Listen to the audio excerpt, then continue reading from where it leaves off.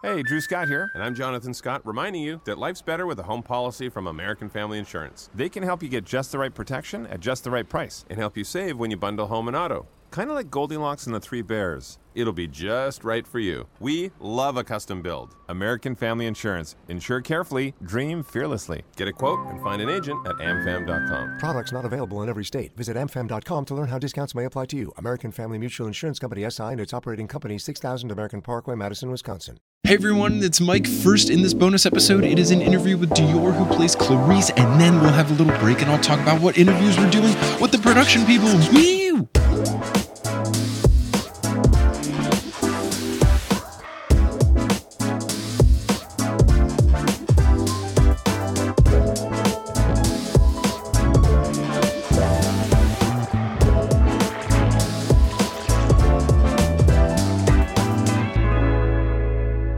What's good? Thank you, everyone, so much for tuning into this episode of The Newest Olympian. My name is Mike Schubert. I'm the titular Newest Olympian.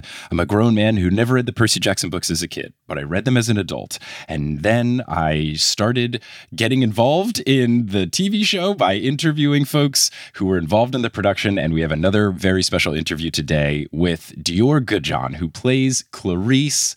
Dior, how's it going? It is going phenomenal. Thank you so much. How are you? I'm doing very well. I'm very happy. We're recording this one on December 20th, so the premiere has taken place. Percy Jackson and the Olympians is live. Disney Plus shocked the world by releasing it early. Mm-hmm. Did you know they were going to release it early, or was it a surprise to you as well? It was a little bit of a surprise to me, but we had a tip off. They were like, listen, guys, this is what we're doing.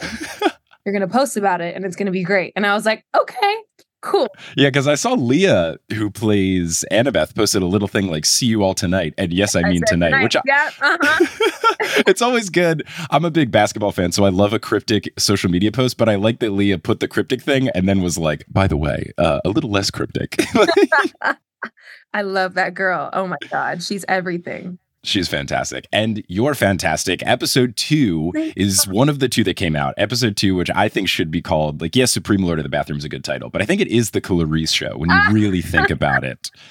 How excited are you now that the episode is out? Obviously, the show is out, but episode 2 is like really where the bulk of your scenes are. How do you feel now that episode 2 is out and everyone's seen it? I don't have any words. I'm grateful. I'm nervous. I'm excited. I'm all the things at the same time. From what I've seen from the fans, which I love that like they tag me and everything and I can like see what they're up to. For what I'm seeing, I gave them what they wanted, which is the only thing that makes me happy at this point, to be honest with you. So I'm just glad that I delivered, at least I hope, to the people that do think I delivered. Yeah. I think so. I feel like from the fan reception, whether that is the applause that was at the premiere when we are there, seeing it, the whole crowd went wild when you showed up on the screen. And I believe, because you and I were talking at the premiere, you were seated next to Jason Mantzoukas. Is that correct? Oh my God, I was seated next to Jason Mantzoukas. It's like the best moment of my entire life. Did you know that you were going to be seated next to him? Was it completely just by chance? I had no idea. I just showed up and I went where they told me to go. And I'm like, oh, la-di-da, whatever, sitting down. And then I look in my row and I'm like, Mom, that's Jason. She's like, who? I'm like, Jason Mantzoukas. As far as the premiere, though, you were there with your family. Did they have a fun time? What was that like for all of you to be there at the Met to see the show on the big screen? It was a dream come true. My mom and dad were having a field day. My dad was here chatting it up like, hey, you see, yep, that's my daughter. That's my daughter. And my mom was like, Troy, calm down. It was so cutesy bootsy, though. I love them so much. Oh, that's great. I love that dynamic. That's really fun. Yeah. Now, it wasn't just the premiere that you were in New York for. You got to, along with the cast, do some fun New York City things. Yeah. I think you guys were all in Times Square. What was your favorite thing that you did when you were in New York? Definitely seeing the billboard in Times Square with everybody. It was a big thing. We were like going to take pictures for Percy series, the Instagram. And funny story about that, actually. Charlie and I had gone to the gym earlier that day. And, you know, I mean, Charlie's Charlie, so he can work out for 5 minutes and then look jacked. It's also just me, though. Like, I spend hours in there because I move slow. And so I'm in there, la-di-da-di-da, I take my shower, whatever, everything's fine. Then I get a call from Charlie, like, where are you? You need to be here right now. I'm like, what do you mean right now? And he's like, we're all in Times Square. Da-da-da-da-da. We're going to go take pictures. They're freezing the billboard in like 5 minutes, run. So I I'm like, okay, I leave all of my belongings in the locker at the gym and I run from Rockefeller to Times Square with my jacket unzipped because I'm like, who has time to zip up their puffer right now? So I'm just Usain Bolting it in the middle of New York. Like, and I honestly, it was kind of cutesy. I had like a little like movie moment, like running through the streets of New York. Yes, I love it. I love it. That's the joy. I live in New York. I love the things that can happen in New York where sometimes even the most mundane or silly tasks, you look around and you're like, oh, I'm in one of the most famous places on earth. Like how upset, how stressed can I be? Exactly. Dude, I caught the bug. I caught the bug when I was over there. I want to move so bad. It's a good look. Even if it's just for 6 months, like just put me over there just for a little bit. Yeah. Yeah, look, I'm very biased, but I think it's the greatest city on earth. So it's a pretty good town. What was your favorite thing that you ate? Did you get any classic like New York City food while you were in town? I went to Junior's and I got the famous Junior's strawberry cheesecake, and it was the thing to enter like my vicinity in my life. I wanted to stop at the Halal Guys, like one of those stands, but I didn't get to. Next time. Halal Guys is good. It's no joke. It's quality stuff. So we've talked about the premiere, we've talked about the show, but let's take it all the way back to the beginning. When it comes to auditioning, casting, all that kind of stuff, what was the process that led from you considering the role to ultimately being cast and then filming for the role? So it was actually kind of strange and funny, mainly because I was like all the way across the globe when I got my audition. So it was about end of 2021, beginning 2022, when like my audition process really, really started. When COVID happened, let's put it this way. When COVID happened, my mom decided, I'm half Persian. So my mom decided that she wanted to move back to Iran. So since COVID, I'm like halfway. I lived 6 months in Iran, 6 months in the States. And so around that time, we were in LA, like I had finished shooting something. I can't remember what it was, but we were in LA and I had finished shooting something. We're getting ready to go home. And I'm like, standing there, whatever. And I get my email saying that I have an audition for Percy Jackson and the Olympians. And my first thought was, really? Me? Because while I was shooting, one of my friends had an audition for Percy. And I read lines with him and I was like, it'd be so cool to do something like this. But like, I don't know, it's all like Greek mythology. Like maybe I'm not like the right fit for it. And so then I get the audition in my inbox. I'm like, okay. I do the audition kind of in a hurry, to be honest with you, because we were trying to get ready to get on the plane and go across the globe. And so I do it. I don't hear back for maybe like a couple months, like maybe like a couple weeks, like a month and a half. And then I get the call back. I send in another tape. And then after that, I'm in Iran and they say, hey, you have a session with Dan and James, the director. And, I was talking with my acting coach. I'm like, what can I do to like set myself apart? Like, what can I do to like really like get in there and show them that I can be good for this? And he was like, well, you could always do choreography. Like, do you have anything that looks like a spear? And so I took apart, I had like a recording situation because I make music. So I had a recording situation in my room. I took apart my mic stand and put tinfoil on the end of the stick of my mic stand to like make an electric spear. And I did like mock choreography of like, because my audition scene was the capture the flag scene. Oh, cool. Yeah. So I had like my mock choreography of my thing. And I ended up smashing my laptop in the middle of the in the middle of the audition. But hey, they loved it, I guess, because I'm here. Can't argue with the results. Yeah. First of all, I had ripped the paint off of the ceiling because I put up a little sheet and I was like, it needs to stay up, but like it has to be flat. So I put command hooks on the ceiling. It was falling off left and right. My poor mom and her poor ceiling. But the paint came off the ceiling. I smashed my laptop with a mic stand, but it got me here. It was all worth it. Yeah, it's all meant to be. That is incredible. That is so incredible. So you end up getting cast as Clarisse. And at that point, show starts moving along. When you're getting into some of the fun things like hair, makeup, costume, were you excited? Were the camo pants and the boots, were you feeling that? Was that not your style? Once you're in Clarisse mode, how did you feel? I felt like a total badass. It was so cool. Like hair and makeup. Oh my God. We have the coolest, the best hair and makeup team. First of all, Maddie, that's my girl. Me and her will be in the makeup trailer, just like talking. But I love her so much. And she was like, we need to make you look dirty. Like, we need to make you look dirtier. So I remember we put like all this like fake mud like all over my face. It was so fun. And then I remember when we were doing the fitting for her capture the flag outfit, the camo pants. As soon as I saw the camo pants, I was like, yeah, that's it. That's it right there. Mm-hmm. It was so awesome. It was so awesome. And then I got my little bandana. I wanted to put it up here, but they refused to give me the cutoff sleeves. So we put it on the wrist. Okay, yeah, because I think the cutoff sleeves, they were saving it for Hephaestus' cabin. So I guess they didn't want to have the confusion there. Yeah. When it is costuming, do you get any say like with your personal style, or is it just kind of like they tell you this is what you're doing, wear it like this, or do you get to have any input? Honestly, with Percy, I was very go with the flow, very, very much go with the flow, especially because the character is already developed. There's already a specific image for her. So I was kind of just like, you know what? I'm going to let y'all do your thing. But one thing though, is spiritual girly here. I'm always wearing like a million different like crystal bracelets. And so when I went for my first fitting, they saw the bracelets and they were like, we have to do something with that. So I have like cool like leather stacks and stuff like that on my wrist. So that's the one thing like Diorism that's in there. That's cool. That's cool. You are bringing something to the table. You know, Rick had his writing, but now you've got the personal style, and now you've got. Yeah, that is super cool. That's super cool. So in episode 2, one of the other scenes you're doing is the Supreme Lord of the Bathroom scene where Percy recognizes his water powers. Clarisse gets doused with a bunch of toilet water.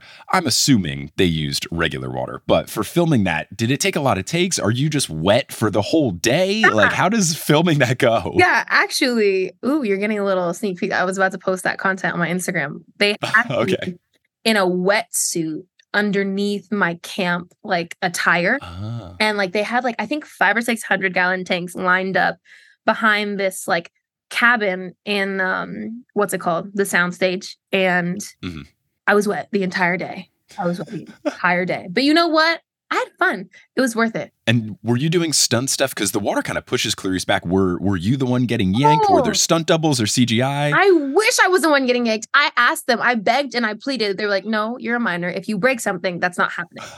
So my girl, Nilu, actually, she's my stunt double. She's amazing. I love her so much. They hooked her up on some cables and flung her back.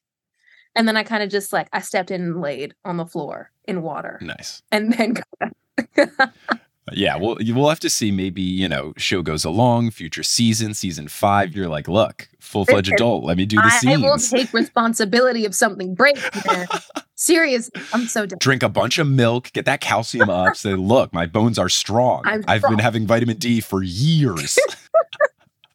So then during Capture the Flag, there is one particular moment that I loved when Percy gets scared and kind of runs away. Before you chase after him, you let out just like this little menacing laugh.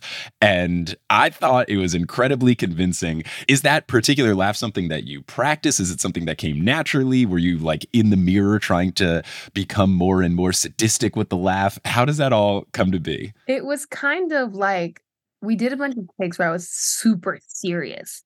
And then James, he walks up, he takes his headphones off. He's like, just have fun. Have fun. Enjoy it a little bit more. And I'm like, okay. And so I kind of just, when I was like, what would I do if, it was a switch from less of like, I am going to murder this kid. I have to prove something, and change more into a thing of like, oh, this is fun. Look at him. He's scared of me. I think it's a good change because I think it makes it more terrifying because it's not like what you would think is the natural reaction, which if you're just screaming and yelling, sure. But when you're having fun with it, it's kind of like the, you know, cat playing with its food kind of thing. Okay. And then it's like, oh no, because it's not only you get the fear, but it's also like, she looks like she's having too much fun with this. Like it gets unsettling. Yeah. Now, Percy, in the first interaction when you meet him though, like he basically says one syllable to you and Clarisse just pushes him over. Is that something that you had to choreograph with Walker to make sure you're not like pushing him over? Are there stunt people involved in a fall that small? How does that go? Walker is the precious cargo.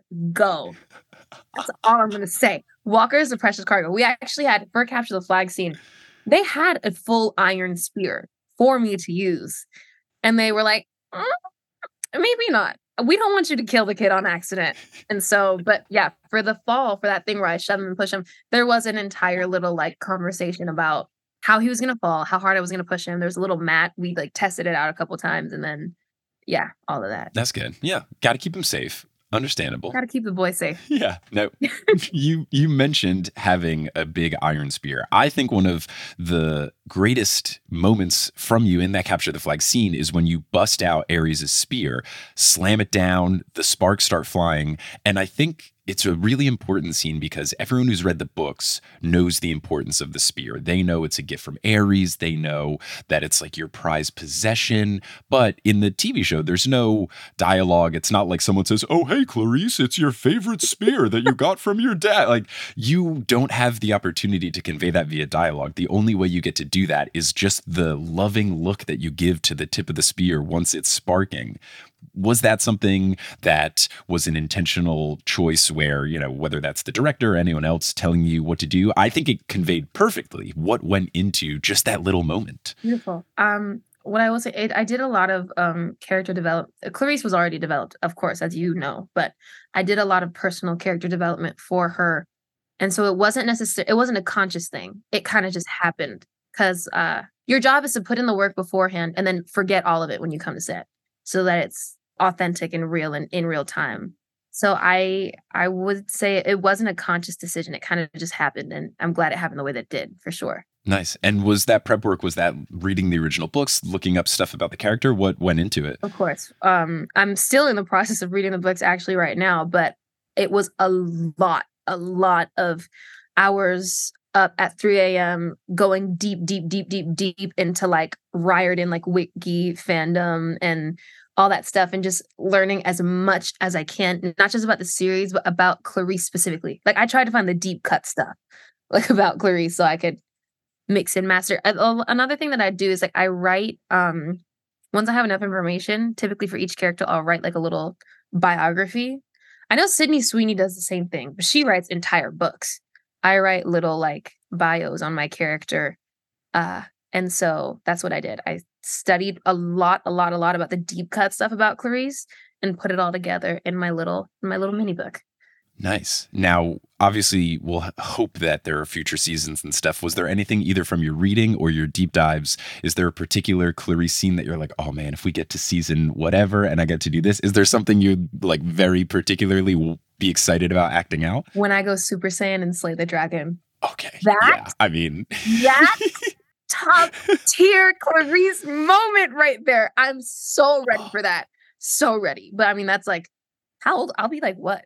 21 shooting that if we get there. I would like to say when we get there, but yes. Let's manifest. But I mean, yeah, that is, if you polled a bunch of PJO fans about the scene, I think everyone's going to be picking that, if not something that you've already filmed. And just the dragon parading around after, that's going to be good stuff. That'll be great. Let's hope we get there. Oh, yeah. So when it comes to acting in the show specifically, I know they used the volume a lot. Huge TV screen that can basically replace a blue screen or a green screen. Yeah. What was it like acting in front of it? Was this your first time doing it? What was the experience like? The volume is out of this world. It makes you feel like small. It's huge, like properly gigantic. It's so beautiful and so amazing. Sadly, I didn't have any scenes on the volume. Everything I did, the only thing that I did that wasn't practical was the Lord of the Bathroom scene. That was shot in, but everything else I did was practical. It was outside. But I saw the volume for the very first time when Arian was shooting his scene, meeting up with the Cloven Council. And that was like magic. It was so beautiful. Like the screen, what we got on camera doesn't even do it justice to how it looks in person. That's really cool. Yeah. I also heard from some of the production folks, I think Dan and John were talking about how on the last day of one of the shoots, they used the volume and they hooked up Mario Kart. Were you there for the Mario Kart day on the volume? No, I wish. I heard about it in the group chat and I was like, man. Are you a solid Mario Kart player? Were you upset because you could beat them all? I'm not saying I'm good, but I am saying I have passion. Who's your character? Princess Peach. Good call. Classic. Peach or Toad. It's Princess Peach or Toad. All right. I'm a big Toad guy. I like Toad in N64 Mario Kart. That's always my pick. He's just his yells of excitement when you use the mushrooms, those wahoos. Like, come on. How do you not love it? He's so cute. Adorable. Adorable. So something else that went along with acting is that when you're acting with scenes with Chiron, Glenn is on top of a horse. Yeah. What was it like acting alongside a man on top of a horse? It was awesome because Glenn is Glenn. It was awesome because Glenn is Glenn. I wonder if they're ever going to put these out. When we were shooting that scene where Percy's picking who he's going to bring with him on the quest, it comes to a line where he's announcing the people that Walker has chosen. And he kept saying, and Annabelle Chase. It was probably like 11 takes, but it was so perfect and no one could get mad because it's Glenn. It was so good. Yeah, no, he's great. I love him. That's fun. Like, I can't blame him. Him and Leah are related. I had no idea. In what way? I think he's like her, like, far removed, like, god uncle or something like that. All I know is that they're related. And I'm like, small world, because Leah's family knows my family from back when. His dad worked at the Chrysler factory that my Aunt Linda worked at. Wow. Insane. Look at all these connections. That's incredible. Insane. Isn't that crazy?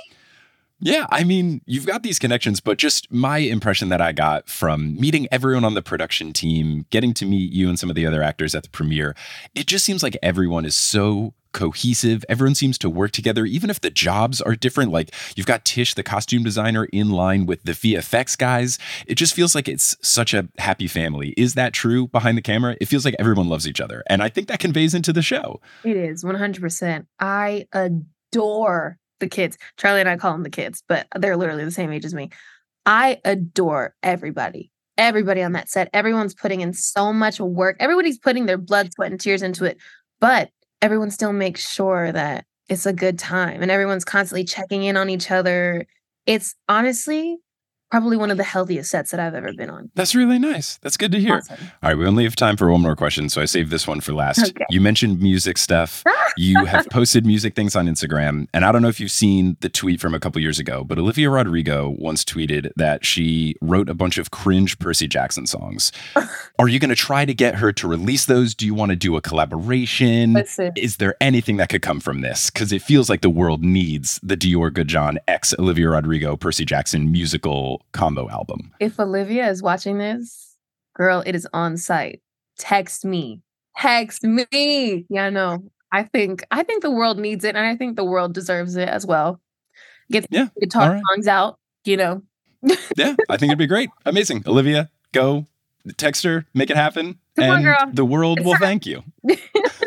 Well, Dior, thank you so much for coming on, for chatting, giving some wonderful stories. Truly, the show's fantastic. Your performance is fantastic. And congratulations for all of the success and for what lies ahead. Things are going to be great. So much for having me on, man. It was awesome talking to you. Of course. Have a good one. Thank you. You too. Wasn't that great? What a nice person. What an interesting acting process. Look at these fun behind the scenes things that Dior revealed. Overall, what a fun chat. Thank you all so much for listening. And thank you for continuing to listen to this episode. I'm posting this one on Christmas 2023. So if you celebrate Christmas, Merry Christmas. If you do not celebrate Christmas, I hope you have a good December 25th and overall a good holiday season. And if you're in Australia, I hope you're having a good December 26th.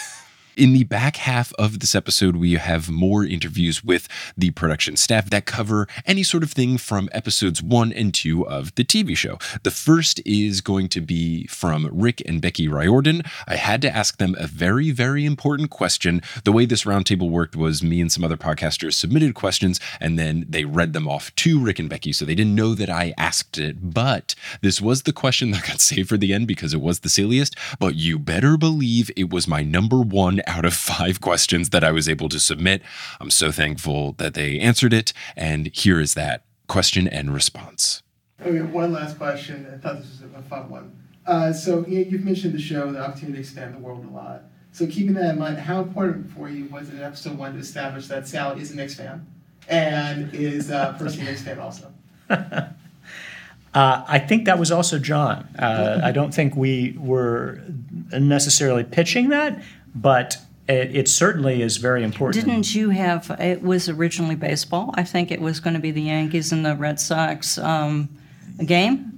Because it's the summer, and it ended up being the Knicks, and that was just a compromise. But it works, Because it's sort of like they're the underdogs, right? The Knicks. So. The next clips that you're going to hear are from the interview I did with John Steinberg, who is an executive producer and a co-creator of the show, Dan Schatz, who's an executive producer, and James Bobbin, who is an executive producer and the director of the first 2 episodes. We touch on some very important subjects, notably my beloved New York Knickerbockers, as well as the pigeons that showed up in episode 1. But before we get into this interview and the rest of the interviews, just going to take a quick break for some ads, just because this bonus episode is basically as long as a full-fledged episode. And I like being a full-time professional podcaster, and having ads on episodes helps. So you'll hear some quick ads, and once they're complete, we will get into the rest of this episode and the rest of the interviews. Hey guys, it is Ryan. I'm not sure if you know this about me, but I'm a bit of a fun fanatic when I can. I like to work, but I like fun too. It's a thing. And now the truth is out there. I can tell you about my favorite place to have fun. Chumba Casino. They have hundreds of social casino style games to choose from with new games released each week. You can play for free anytime, anywhere. And each day brings a new chance to collect daily bonuses. So join me in the fun. Sign up now at ChumbaCasino.com. No purchase necessary. VGW Group. Void where prohibited by law. See terms and conditions. 18+. Seeking the truth never gets old. Introducing June's Journey, the free-to-play mobile game that will immerse you in a thrilling murder mystery. Join June Parker as she uncovers hidden objects and clues to solve her sister's death in a beautifully illustrated world set in the Roaring '20s. With new chapters added every week, the excitement never ends. Download June's Journey now on your Android or iOS device, or play on PC through Facebook Games.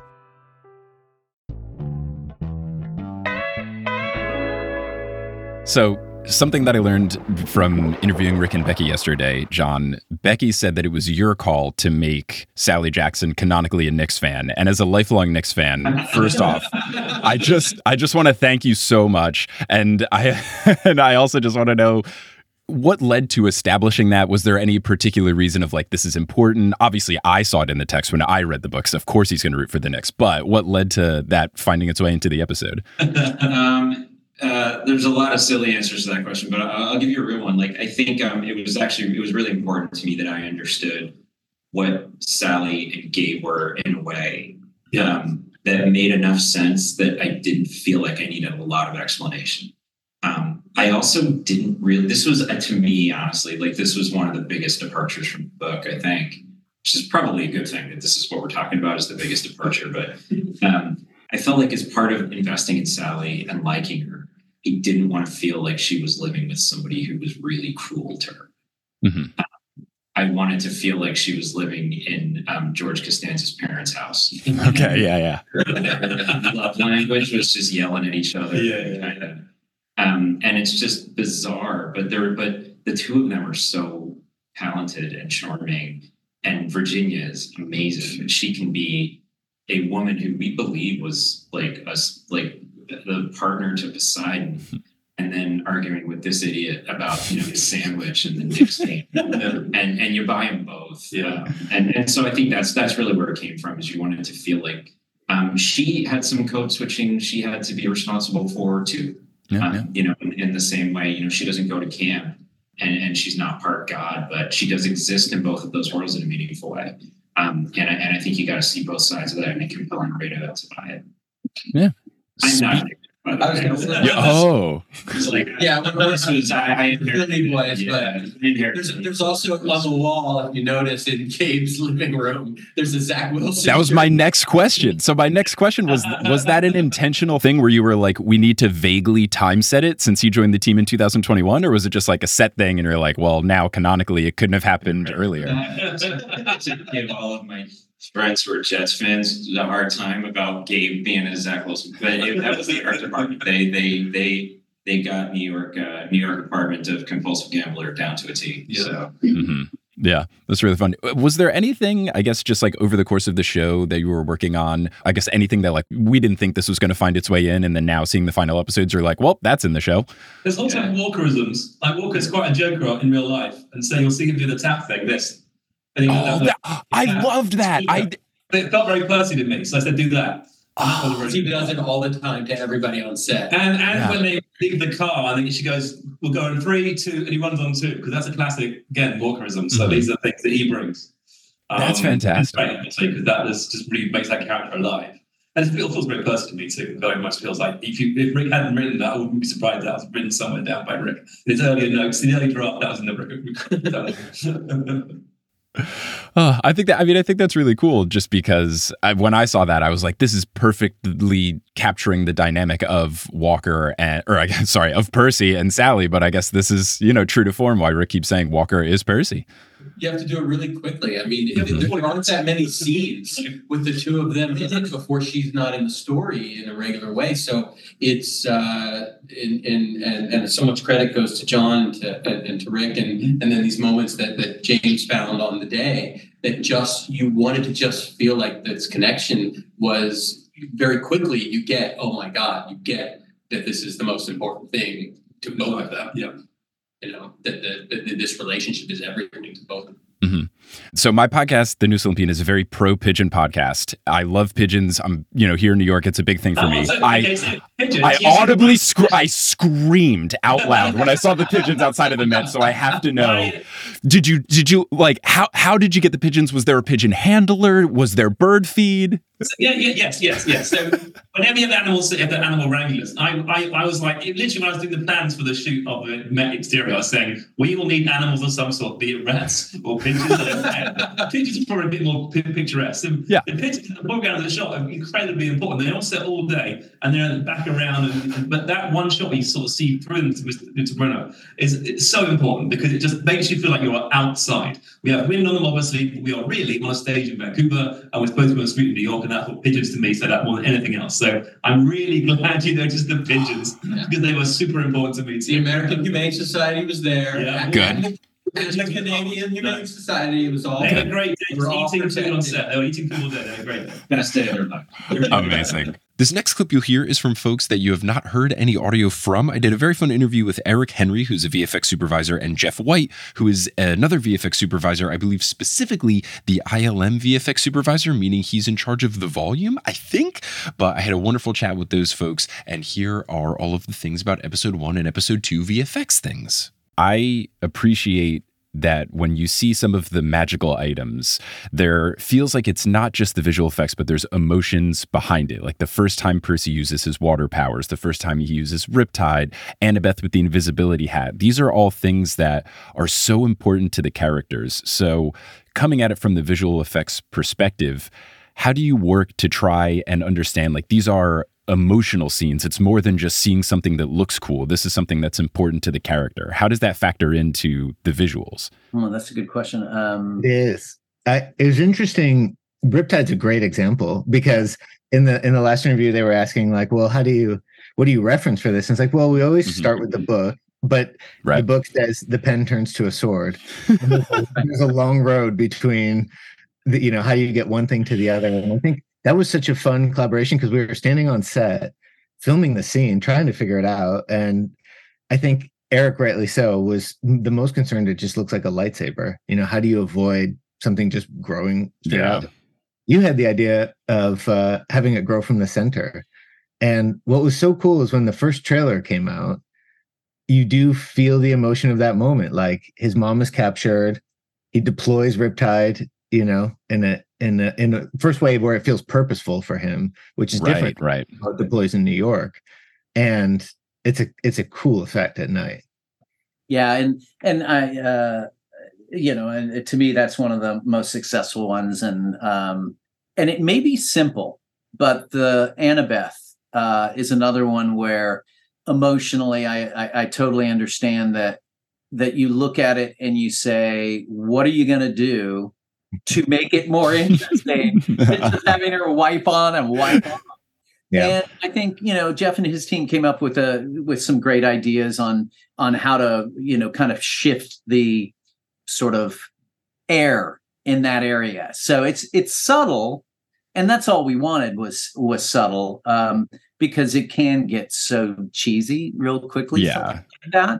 And I think it's that, and there's a little bit of these are all just smatterings of ideas that got in there that all make it come together in a way that's much more elegant. There's a little, like chromatic aberration that happens as well over the background as this sort of warping happens.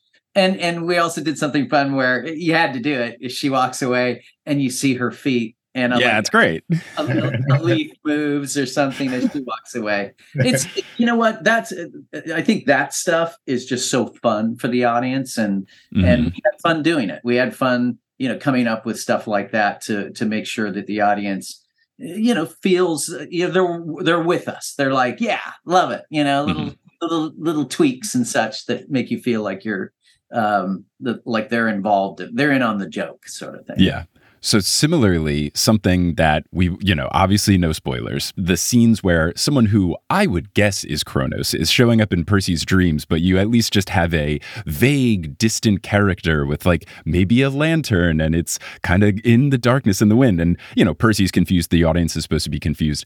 But I'm just curious from a VFX perspective, like, do you make a full high-res image of something and then you're like, okay, let's make it very, very small and a little blurry? Like, how do you go and make something that is intentionally tricky for the audience to see exactly what's going on without it being confusing? I was just going to say it is absolutely intentionally hidden back there in that instance, because that's what John and Dan really wanted to do.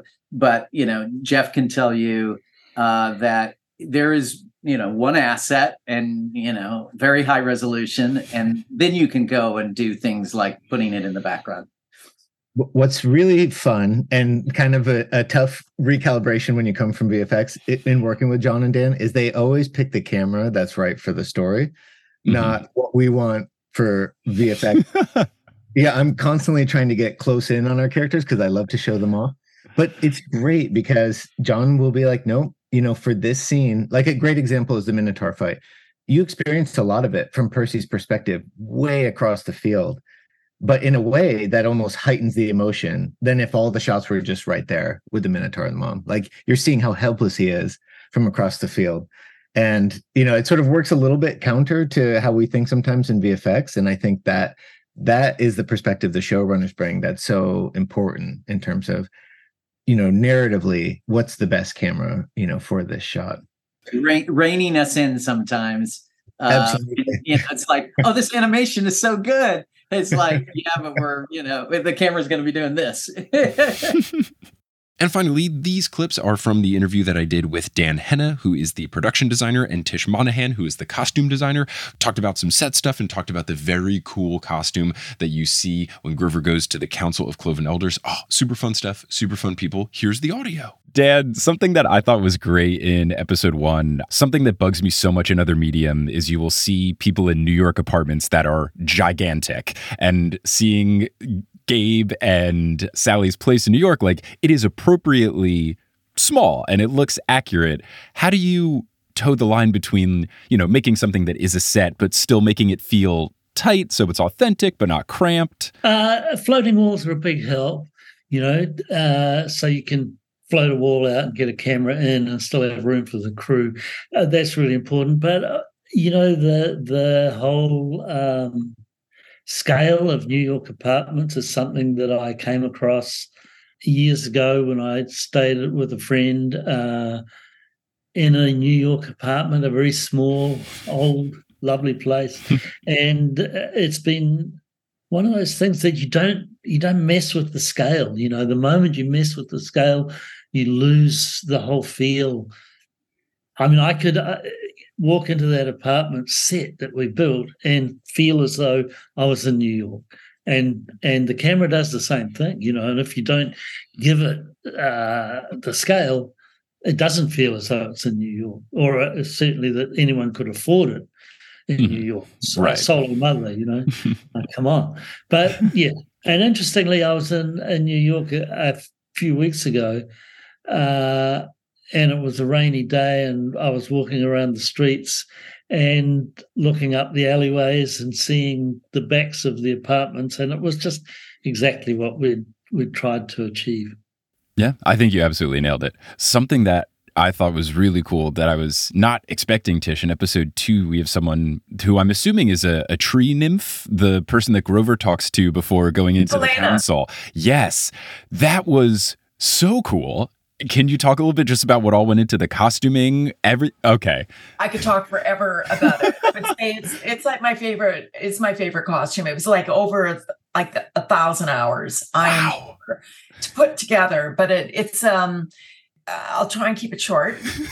We had an actual tree that she was going to be positioned against. Oh. So we had detailed photographs taken of the tree. We had silk dyed to all of the tones that were within that tree. We had a lycra bodysuit that was photo imaged with the print of the bark underneath, not that you could ever see it. And then we manufactured a costume that was comprised of many different colors of dyed silk to emulate the moss, to emulate bark.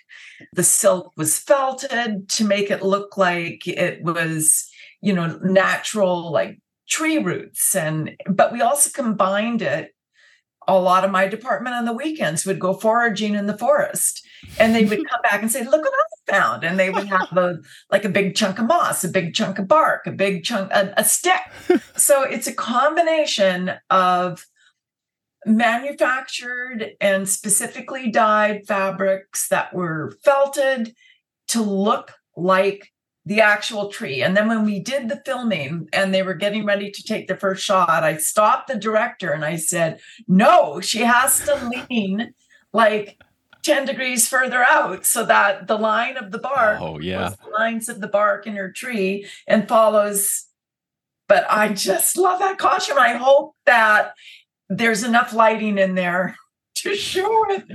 I think it looks really cool. So don't worry. It came off. It looked spectacular. Okay. So those are all of the clips so far. There's still some audio from these interviews I will release later down the road, but I only want to release questions and answers about episode 3 things after episode 3 has aired, and same thing with episode 4. So those will be in the future, but what you can expect in the nearest of futures is this coming either late Tuesday or early Wednesday, an episode about the 3rd episode of the TV show, and that will be with Stephen Parra, and I hope you enjoy that episode as well. If this was your first time listening to The Newest Olympian, welcome aboard. I know I'm going to be sharing clips from this on social media, quotes from it as well. So if this is your first time, hello, welcome. Thank you for listening, especially thank you for listening all the way to the end. We're doing episodes about the TV show. I'm posting behind the scenes chats and stuff on off days. And we've got a whole bunch of other episodes where I go through the main 5 Percy Jackson books, and I'm going to be doing more stuff in the future like Heroes of Olympus later down the road. But no matter what your listening history is, thank you for listening to this episode. And until we cross paths again, I'll Percy you later.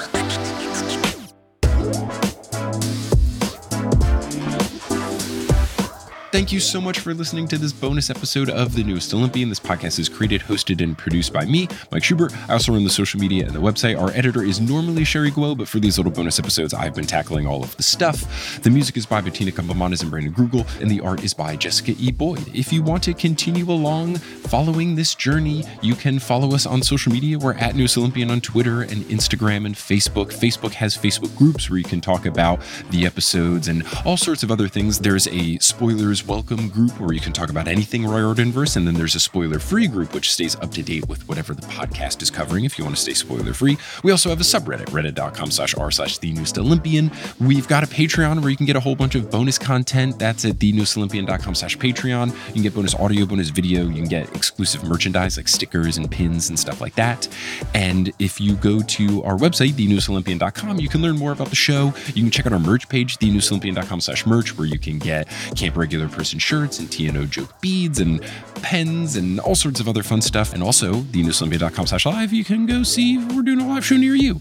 If you enjoy the show, telling a friend about it is really helpful. So you can reach out to someone directly. You can post about it on social media. Word of mouth just really helps podcasts. So if you enjoy the show, please talk about the show, and I would appreciate it. We will be back very soon, either late Tuesday night or early Wednesday morning, with a podcast episode covering episode 3 of the TV show with Stephen Parra. I hope you enjoyed that. But until you do hear that, I'll Percy you later.